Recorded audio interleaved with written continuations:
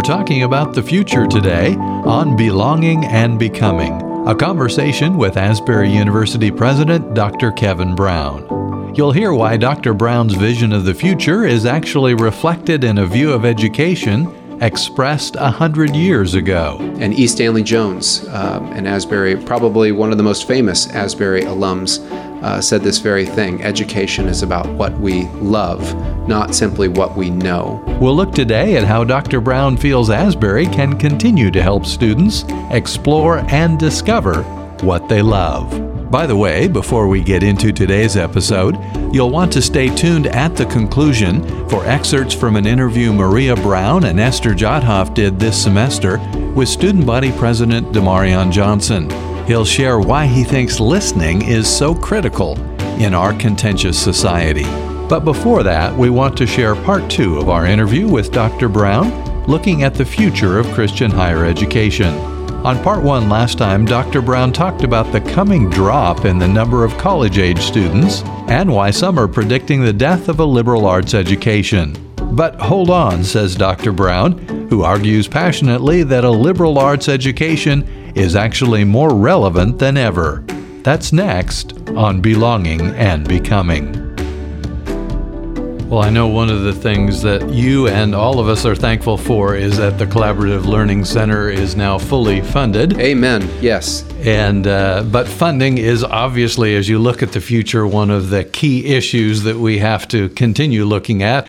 So what's your thought in terms of Asbury if we look at the financial threats that are facing Asbury and similar schools? What are we going to do in order to deal with the challenges financially that a small institution like Asbury typically has as we move ahead from here?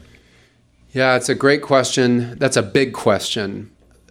I think the good news is this: as a general economic principle, people will exchange dollars for value. You've heard me use that expression a few times.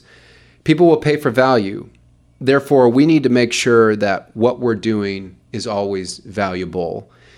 We have made some exciting pivots to deliver a 21st century education that will make our students relevant to an unknown future.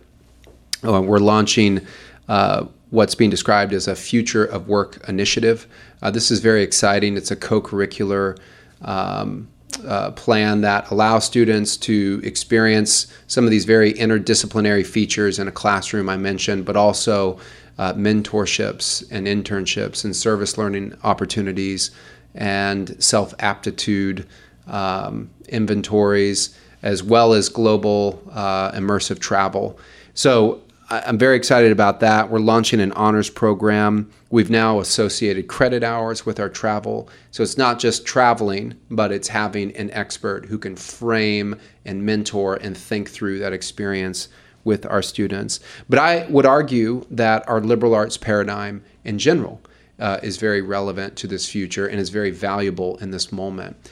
Something I'd like to share: in 2016, thought leaders from around the world gathered at the World Economic Forum, and one of the questions was, what are the skills necessary to survive and thrive in 2020 and beyond? And their list was fascinating. It was critical thinking, problem solving, judgment, decision making, collaboration, articulate, clear communication, and a service mentality. Well, again, those are the very things that are reinforced and taught and inculcated within the student body within a liberal arts institution. So when I talk about value, I think value equates to rigorous, relevant 21st century education that uniquely equips our students with the requisite skills necessary to navigate the complexities of a dynamic, unpredictable global marketplace. But as I said before, when we describe value, it's not just intellectual, it is a formative experience for them as well. There are lots of ways of talking about Asbury. When I talk to parents and students, I just say Asbury is your story of belonging and becoming. Belonging to forge lifelong friendships, belonging to a mission, a vision for serving the world in beneficial, significant, God-honoring ways.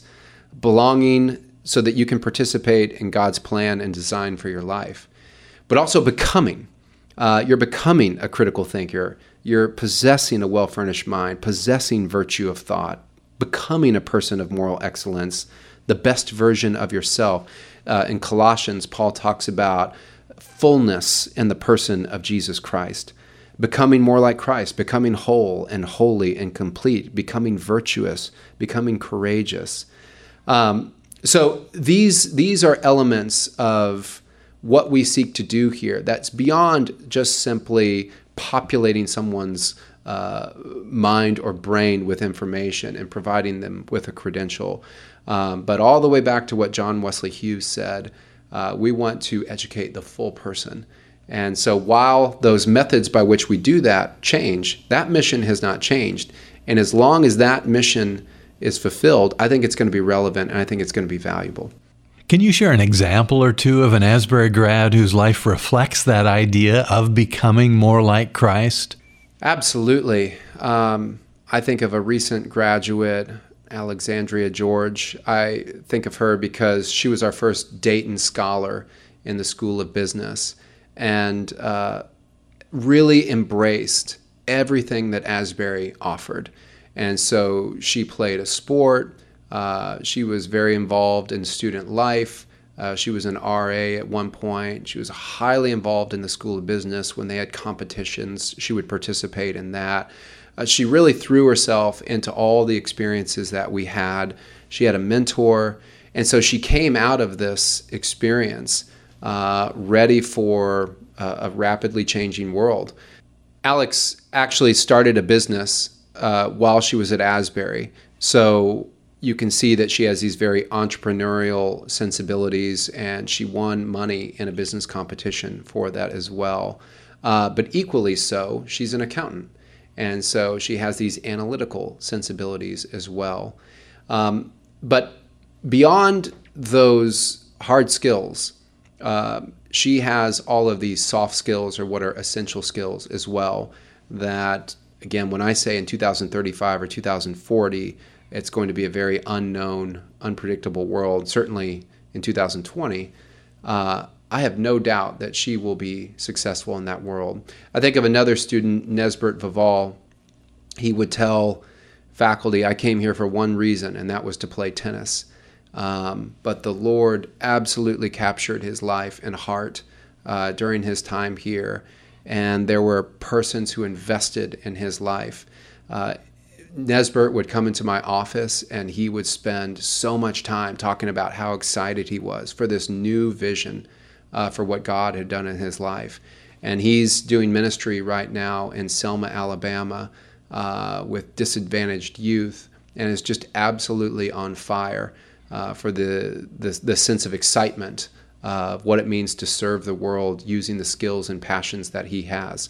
And moreover, he's able to use tennis as a way to connect with people, to use sports.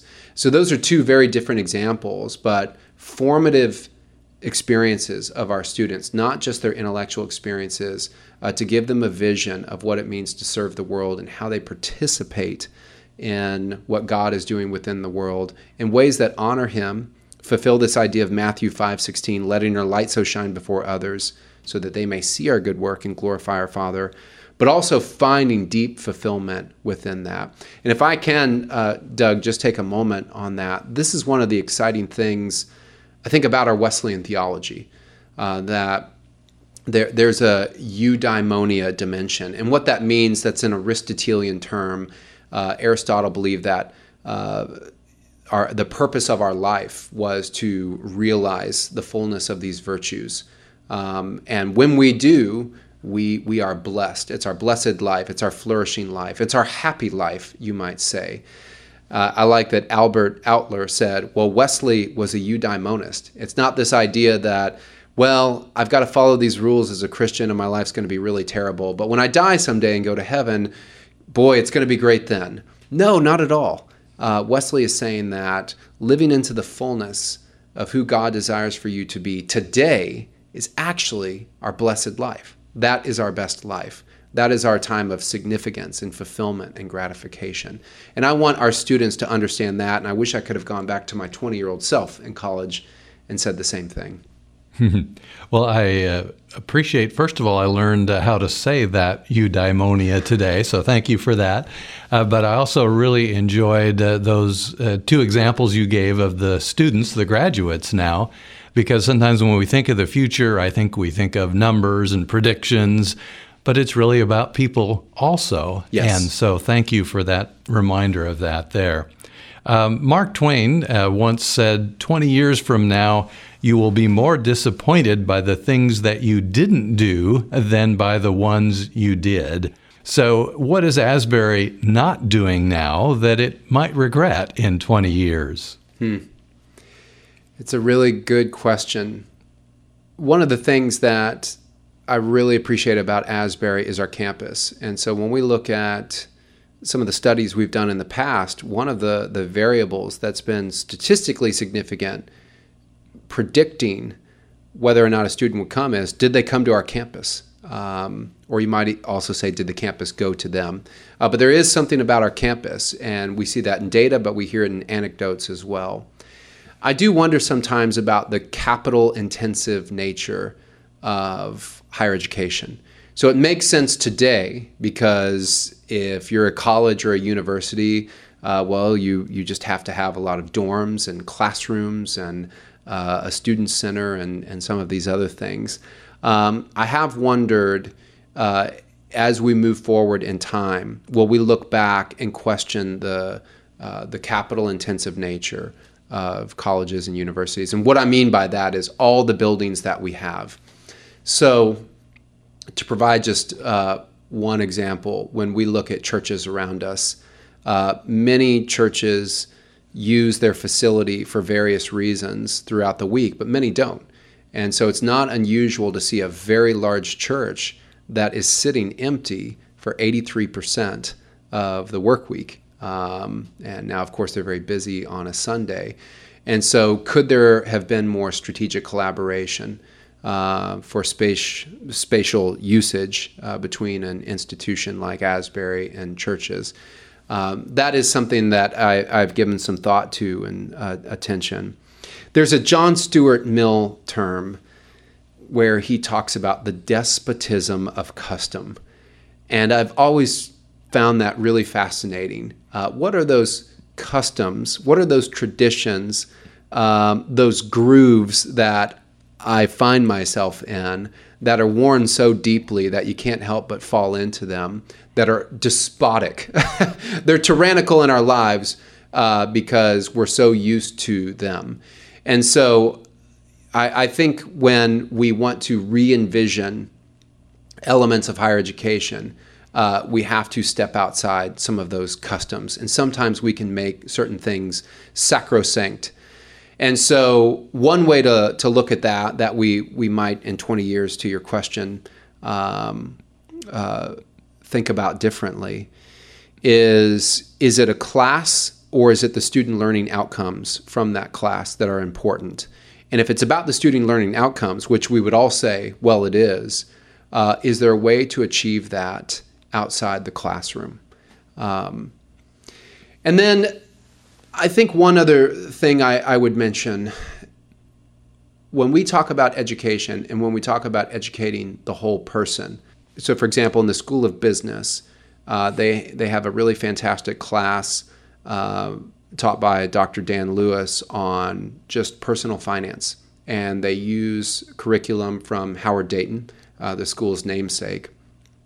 And it is not uncommon at all to hear students all the time saying, oh my goodness, that was such a helpful class, or that was so pivotal as I entered into a marriage a year or two later, or to begin to start a budget, or how to think about that. And so there are some practicalities, and I do wonder, what is the responsibility of an institution like ours, or college in general, not simply for these classes where there's rigorous liberal arts thinking. I think that's incredibly important, but also some of these life skills that are very necessary to help students transition into the world. So to provide another example, I think of just something like rest and wholeness, practicing contemplative stillness. And do we have the structures built in that not only help students to study and to have worship experiences and do all these other things that are so fantastic on our campus, but to slow their lives down and to create rhythms that reinforce wholeness and stillness, contemplation, reflection, introspection in their life. So I guess what I'm talking about are some of these co-curricular elements that would not have the same intellectual robustness as, say, a high-level statistics class or a history course or one of your fantastic courses, Doug, but are very necessary to reinforce those judgments or those practices about living well. Well, sadly, looks like our time it has disappeared, but I don't want to close without at least giving you one last opportunity. Is there anything else that we've missed as we're thinking about the future of Christian higher education and in Asbury, or at Asbury in particular, that you'd like to close with?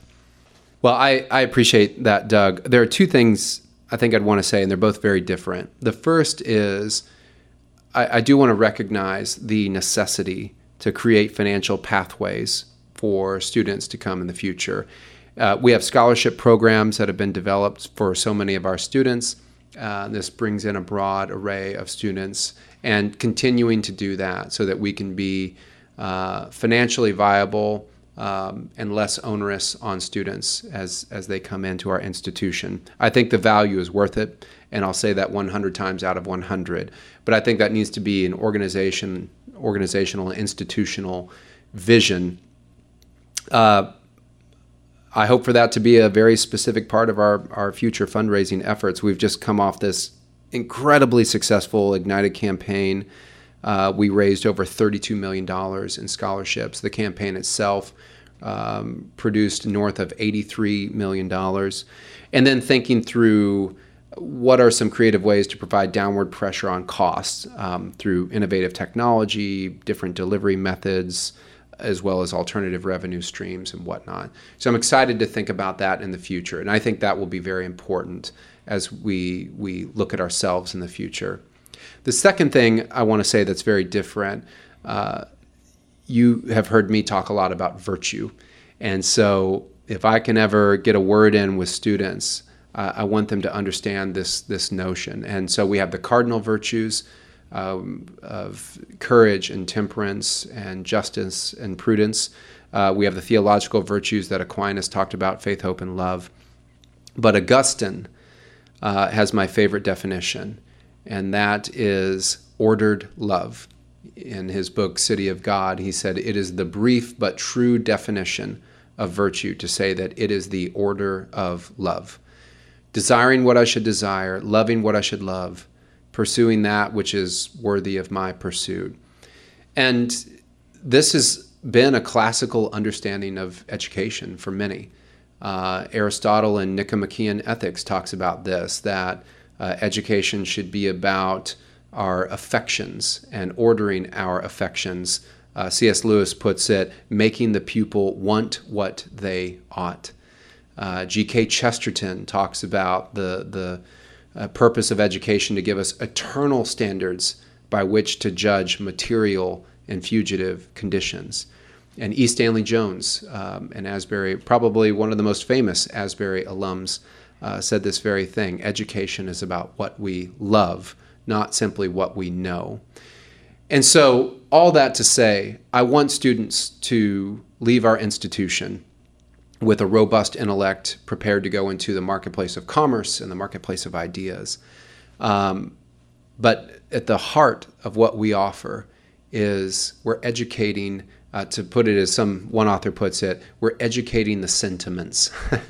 We're educating them about what they love. And not simply what they love, but where do they ascribe worth? What is ultimate, and what do they give their lives towards? We all aim and orient our lives toward something. What is that? And here at Asbury, we we begin with an epistemic claim about reality, that we inhabit a created order created by a deliberate creator. And so there is an aim, there is a direction that we seek, and we want our students to participate in that. So it's about what they know, but education is about what we love. Thank you very much. Unfortunately, our time is up.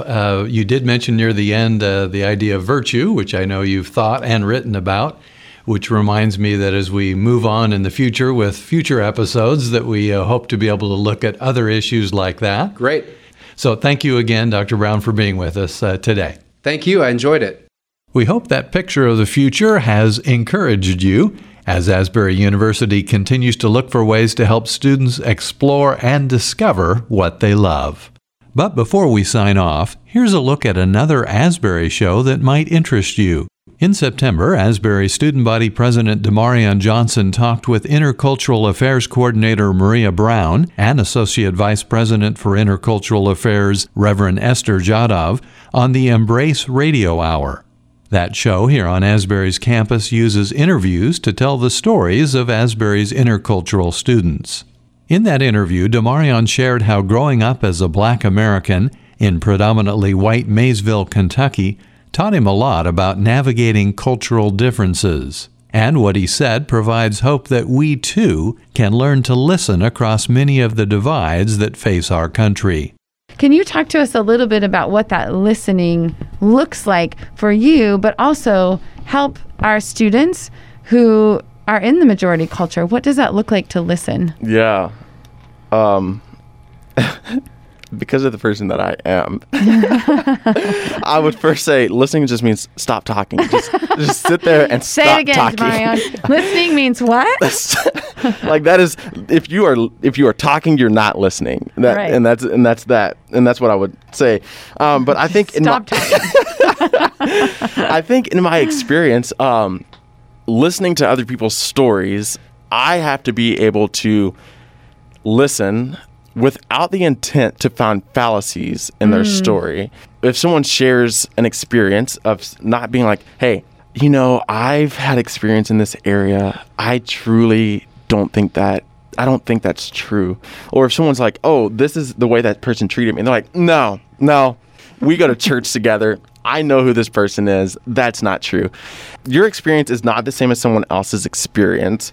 So you can't tell someone that their experience is wrong. I think that's the first step in listening.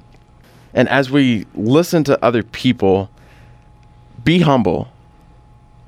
Be humble to know you don't know everything.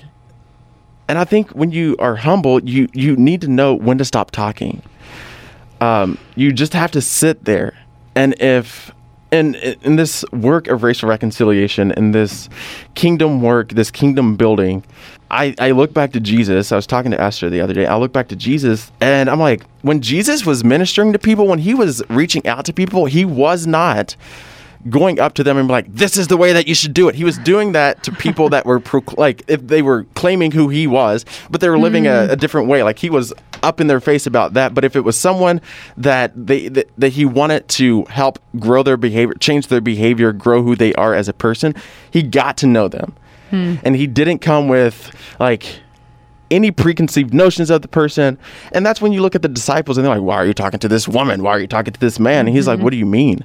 And we don't need to have these assumptions when we come to when we come into the conversation, or assume that you know better than that person based on your cultural identity. Later in their interview, host Maria Brown and Student Body President Demarion Johnson emphasized again the importance of truly listening. What does it mean for us to listen as a Christian community? Yeah. And even more specifically, a Christian community that is predominantly white. Yeah, right? The way that I look at listening, this is the last thing I want to share in this episode, is that think about when you're in like a office setting or you are with people that are working on a project and someone is stressed out and you're like, okay, what can I do to help you? And you let that person tell you what they need. I think that's the way that you need to listen. You look at the person in distress and say, what can I do to help you? You're putting yourself second and that person first. And that is the way that you should go about it. Someone in distress working on a project that needs to meet a deadline, and you are now trying to help them meet that deadline.